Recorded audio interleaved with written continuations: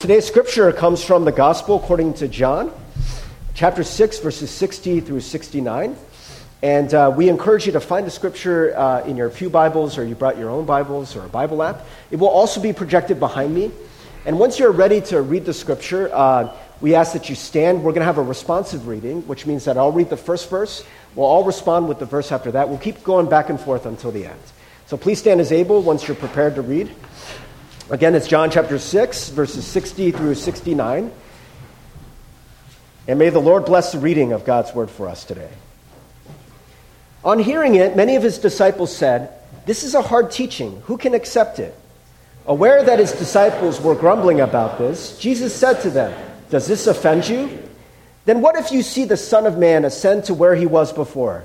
The Spirit gives life. The flesh counts for nothing. The words I have spoken to you, they are full of the Spirit and life. Yet there are some of you who do not believe." For Jesus had known from the beginning which of them did not believe and who would betray him. He went on to say, "This is why I told you that no one can come to me unless the Father has enabled them." From this time, many of his disciples turned back and no longer followed him. You do not want to leave too, do you?" Jesus asked the 12. Simon Peter answered him, "Lord, to whom shall we go? You have the words of eternal life. We have come to believe and to know that you are the Holy One of God." The word of God for the people of God. Thanks be to God. Amen. You may be seated. Well, today's message is called The Words of Life. And I remember once I heard from a pastor that I knew, and I've listened to some of his sermons. His name is Ken Fong. He serves in California.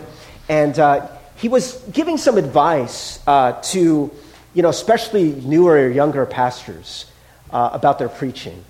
And one of the things he said is when we approach the Word of God, the first thing we need to do is to identify and recognize where we have contempt for the Word of God.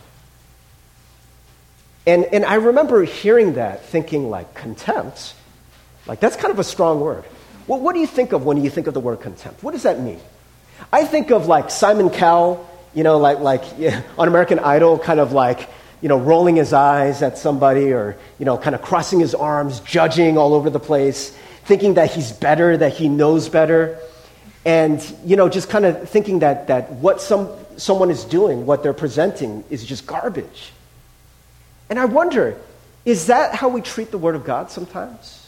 With this sort of arms crossed, eye rolling, kind of thinking we're better than it, that we're above it, that we can judge it, that we know better, that maybe what we're reading is boring, uninteresting, that it's crap. Seems kind of harsh, doesn't it? And as Ken Fong was teaching about this, he said that, I know we probably wouldn't use that word. We don't like to think of ourselves, for those of us who've been in the church for a while. And by the way, he was talking to preachers, right? He's talking to people who have committed, who've received this calling to follow Jesus, who believe in these words. And yet he's saying that perhaps it is those who are most familiar with the Word of God that are in the most danger of being contemptuous of it. You guys ever hear that phrase? Familiarity breeds contempt.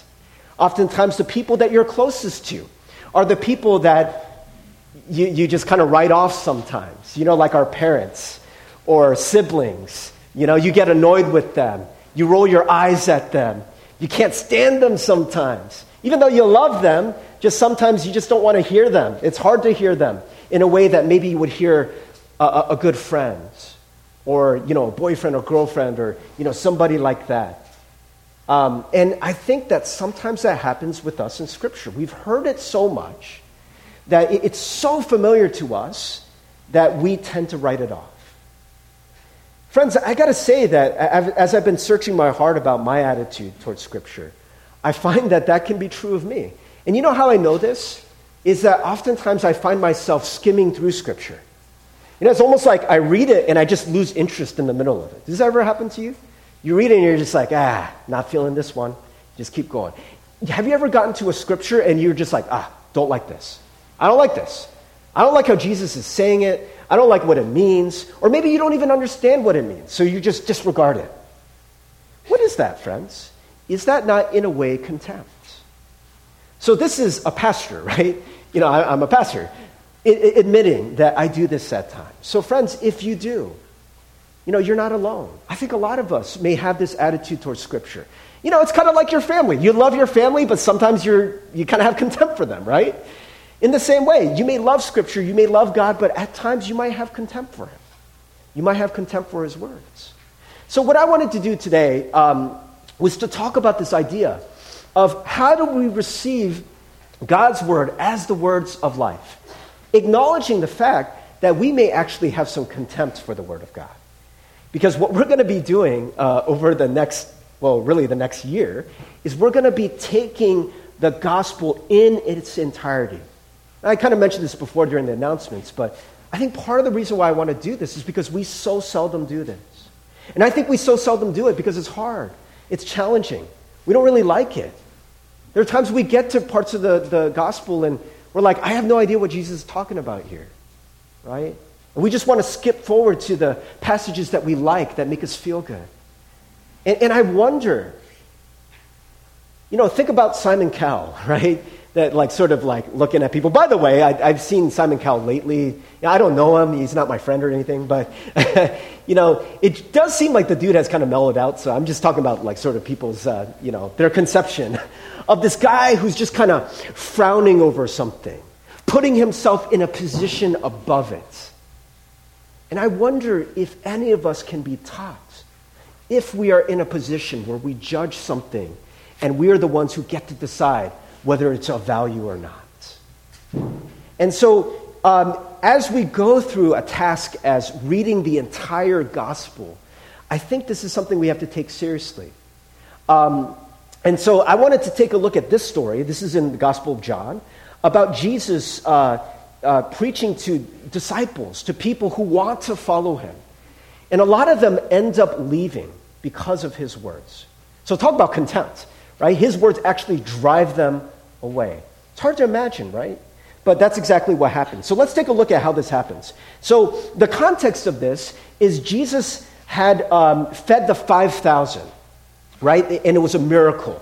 He fed 5,000 men, and likely there were women and children who were not counted in that 5,000. So it was way more. Thousands of people with just a few fish and loaves of bread. It's a miracle, right? And people were just astounded at this. They had their fill. They're like, this is good.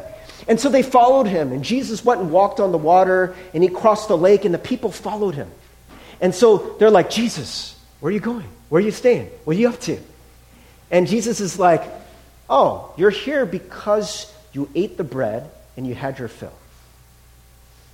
And one of the things that he says in this exchange is he says, you need to follow my words and really believe in them and believe in me. And the word for belief that often is used in Scripture is not the word for belief that we often think of. Because if you just think that, probably for most people, you're like, yeah, what's the big deal? I believe in God, I believe in Jesus, no big deal. But the word that he's using really means to trust. You need to trust in me. Trust my words, right? And so for them, they say something kind of interesting. They say, okay, so what sign are you going to show us that's going to prove that we should listen to you, that we should follow you, that we should trust you? It's funny, isn't it? Remember, he had just did that crazy multiplying fish and bread thing. It's almost like what do you want? When is it going to be enough for you? What is going to convince you? You already saw a crazy miracle. But talk about what have you done for me lately? Jesus, that was so 2 hours ago, right? What else? What else are you going to show me? Right? And so already you see in the people is this attitude of, God, you got to prove yourself. I mean, in a way, isn't that a sign? He already had shown them a sign of who he was. And it's not enough. It's very convicting of me. There are so many times where I have experienced the blessings of God. But when I get into a situation where I'm uncomfortable, maybe I'm being challenged, maybe God is asking me to do something, I start to question God, like, God, are you real? God, how do I know? How do I know? And it's like, I'm just like these people who have been shown the miracles of God, been shown the blessings of God, and yet it's not enough. When is it going to be enough for us? And so here the people are, and they're like, Jesus, show us a sign. And Jesus doesn't really play that. And what's interesting is these are people who were already following Jesus.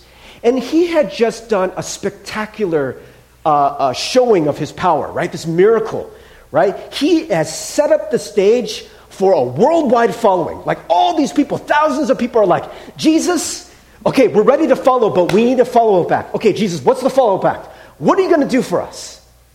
And if it were me, I would have like preached the best sermon I could possibly have, right? I would tell like a really cute story, like very stirring, make people cry a little bit, you know? Maybe I would follow up with an even better miracle.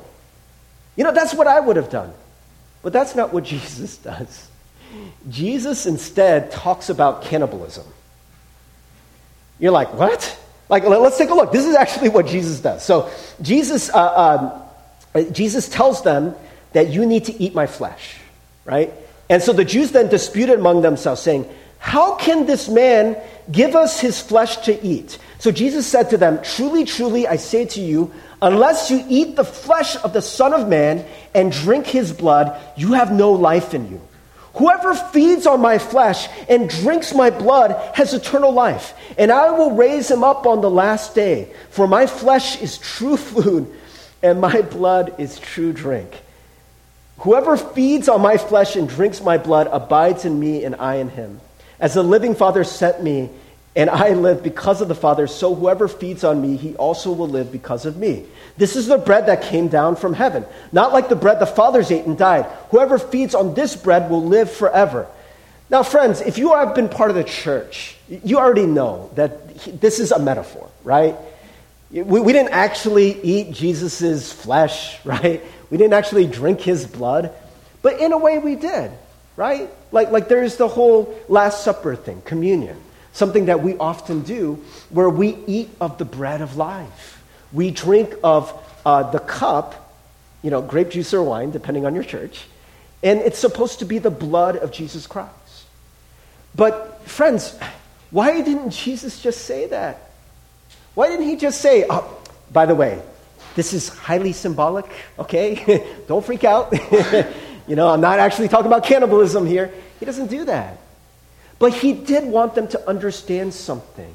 You know, who am I to really question, well, you know, like the words Jesus to use, but let's just for a second, like take a look at this, you know. Why does he say, eat my flesh and drink my blood? It does seem that he is implying, man, you got to really have me in you. You got to have my life in you. I need to become a part of you. And Jesus doesn't mince words about this.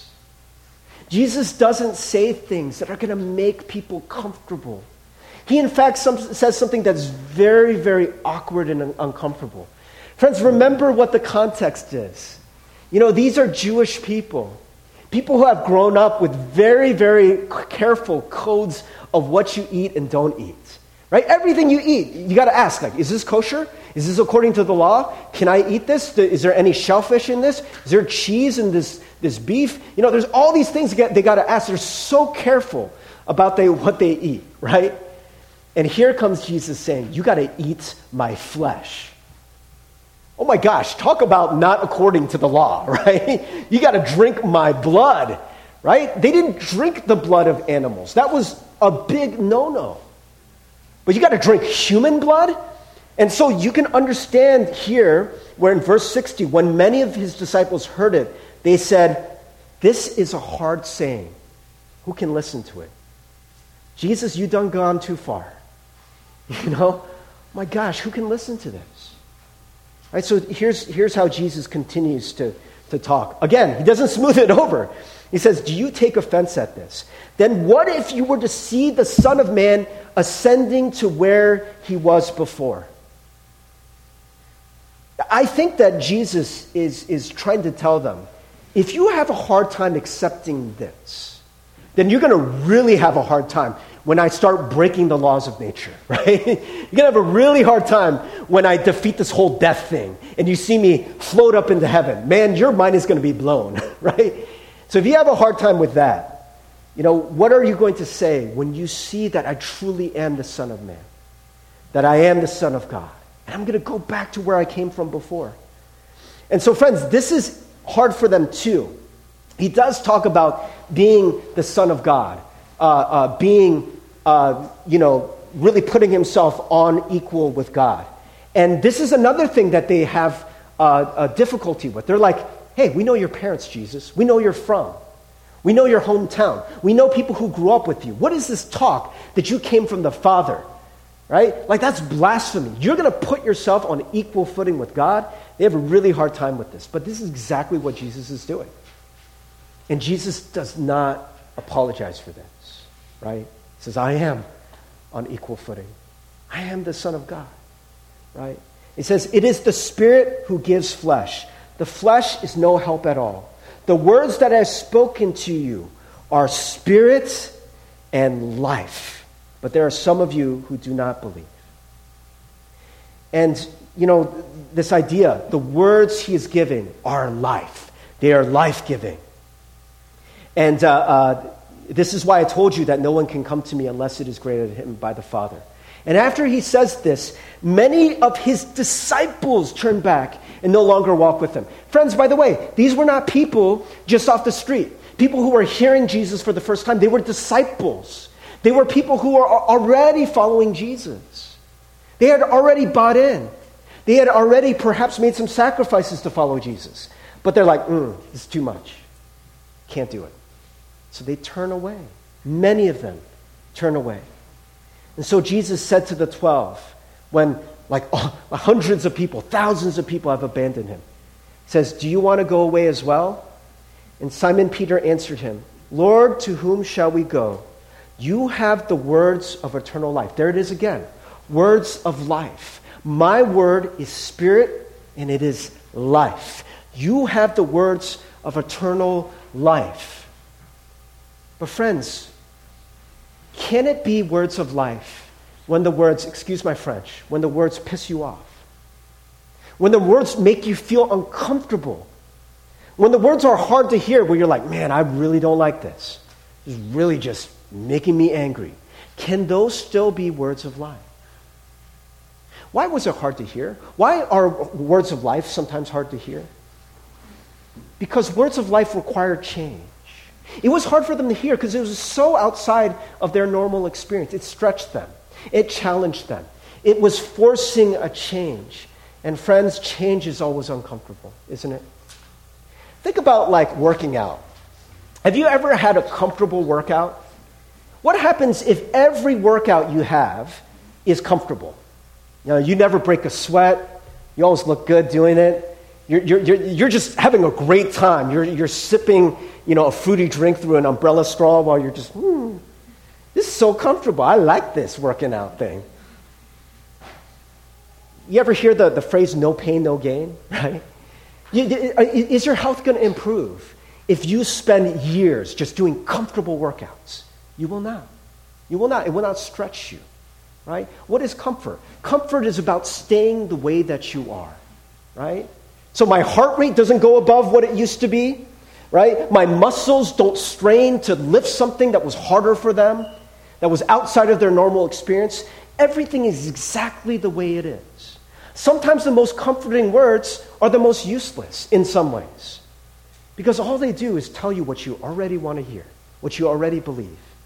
So Jesus comes with words of life. With what kind of life? Eternal life. Life that will last forever, right? But these words piss people off. These words make people mad and make them turn away, make them want to shut their ears.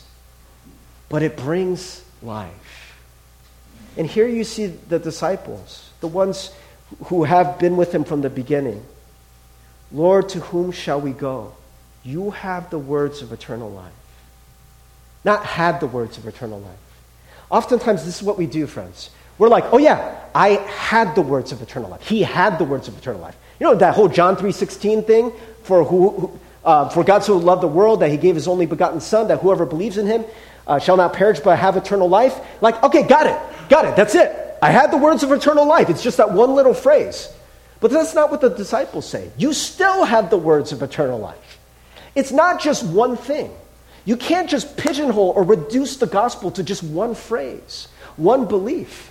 Jesus continually has the words of eternal life. Some of you were probably like, whoa, it's going to take the entire year to go through the Gospel of Mark? Yeah, and I picked the shortest one, right? The Gospel of Mark is only 16 chapters. But think about it. There are 34 weeks in the school year.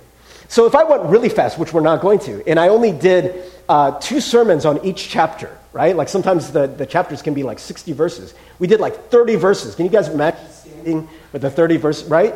If I did that every week, we would just barely get through the entire gospel. So, I mean, we're going to be going into the summer. I mean, it's going to take some time.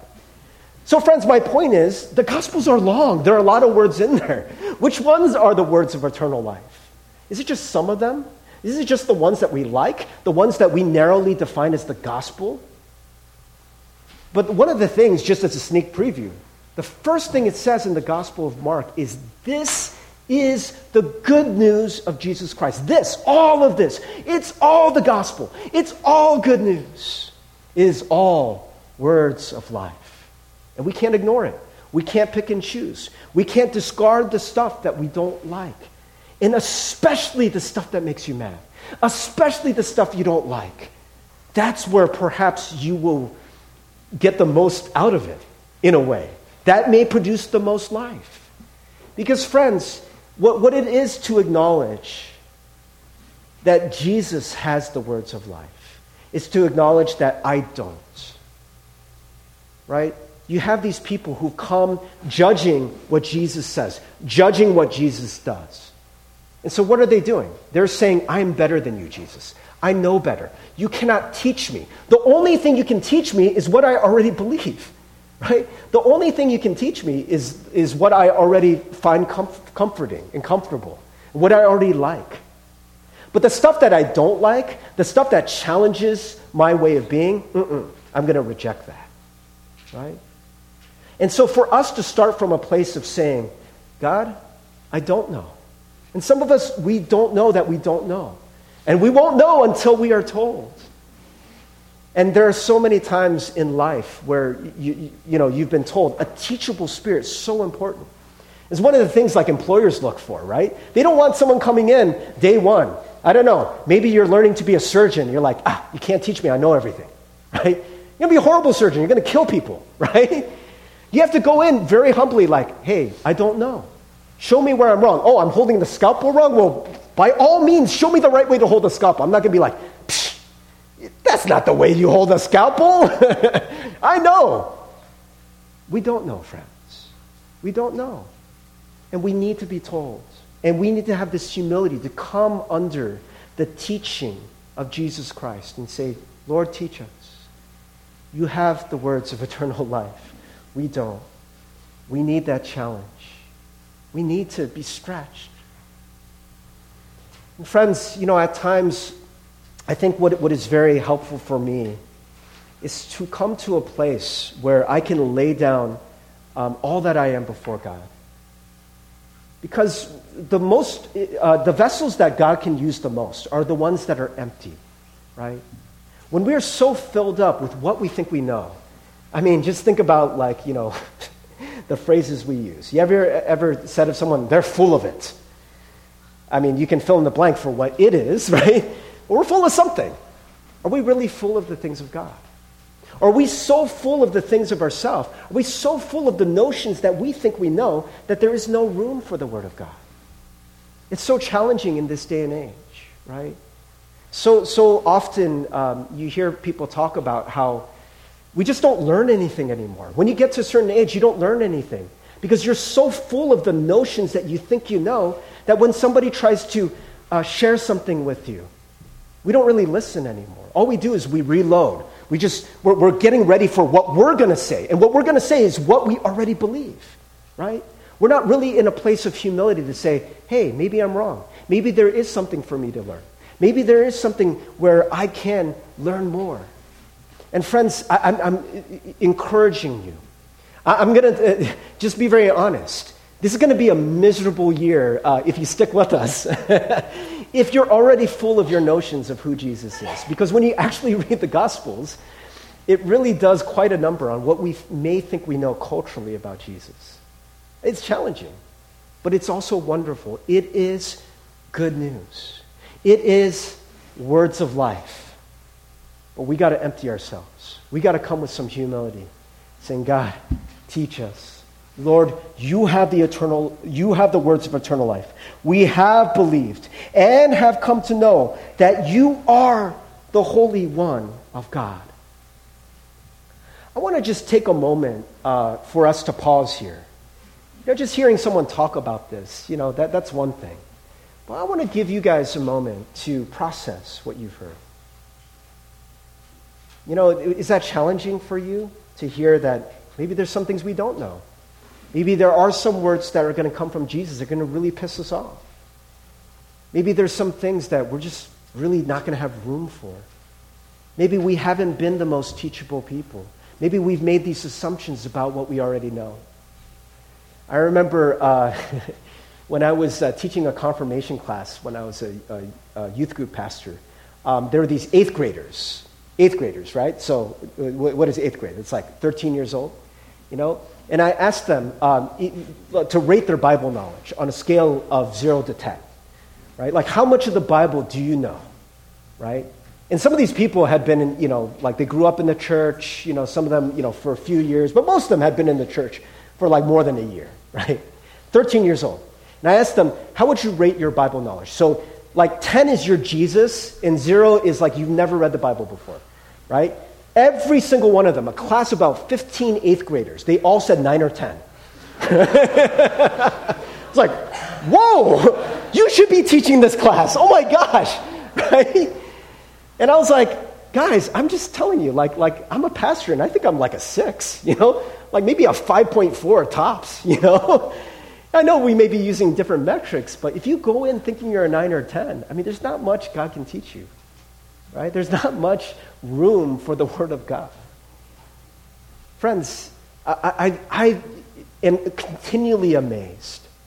One of the most humbling but important journeys that I've been going through is becoming convinced of what I don't know, of what I still have yet to learn about God. It's wonderful. It is wonderful. It's challenging. It stretches me. But man, it is life-giving. When we align ourselves with the life of God, when we actually have God come into us, right? That's what Jesus was saying. You actually have to ingest me. I need to become a part of you. And what you're going to need to do is to sort of push aside some of your narrow concepts of what the law is, of what Scripture is. Right? You become so legalistic about it, so I have no other way to tell you, but you got to eat my flesh. You got to take me into you. And if you can do that, then you will live. Think about what the life of Jesus must have been like. To know the Father intimately. That is a wonderful thing. That is a joyful thing. That is something that is incredibly appealing. You see Jesus who faced death. It was hard at times, but, he knew God was with him. He loved people so completely. People who are full of it. We don't love quite like Jesus, do we? We don't face the challenges of life the way Jesus does. We don't have his eternal life, not the way Jesus has. But Jesus wants to give it to us. But we need to empty ourselves. We need to take in his full life. Praise team, can you guys come up? And I want to encourage you to pray and just reflect. Maybe to confess. If maybe something I said today made you mad, maybe something I said today, you found yourself just being really tempted to tune out. Can you just take a moment to be honest with yourself and before God? Why might that be? Am I just really tied to the things that I want to believe about God? That I want to believe about Scripture? Am I afraid to be open to what Jesus might continually teach me? Am I full of it? Am I full of myself? Am I thinking that I know more than I probably do? Friends, it is one of the things that is so important for us to be humble, for us to empty ourselves. Maybe we can take a moment to do that, to confess. Jesus, I'm sorry for thinking I knew it all, thinking I knew your scripture, thinking I knew your good news backwards and forwards. But maybe I don't know as much as I think I do. So Jesus, will you empty me of my arrogant notions of just how good I am, how knowledgeable I am, of how much I still have to learn. Lord, I want to learn. I want to have that humility to hear from you. And friends, remember, if you're in that company, so am I. I'm still learning. There's still many ways my pride needs to be broken too. So friends, let's go humbly before the Father. Let him break our pride. Let's lay down our notions of him. Let's lay down all the things that we think we know. Let's empty ourselves before the cross of Jesus Christ as he emptied himself for us to show his immense love, to pour out his love to all of us. Let us pray. Jesus, we just come before you, God. Just confess, Lord. I realize, God, that I am so arrogant at times. I think I know everything, God, and I don't. Lord, even in just sharing today, God, I'm just so in awe of what I don't know. But sometimes I get wrong, God. Lord, thank you, Lord, for wanting to teach us more, wanting to show us more your life, God.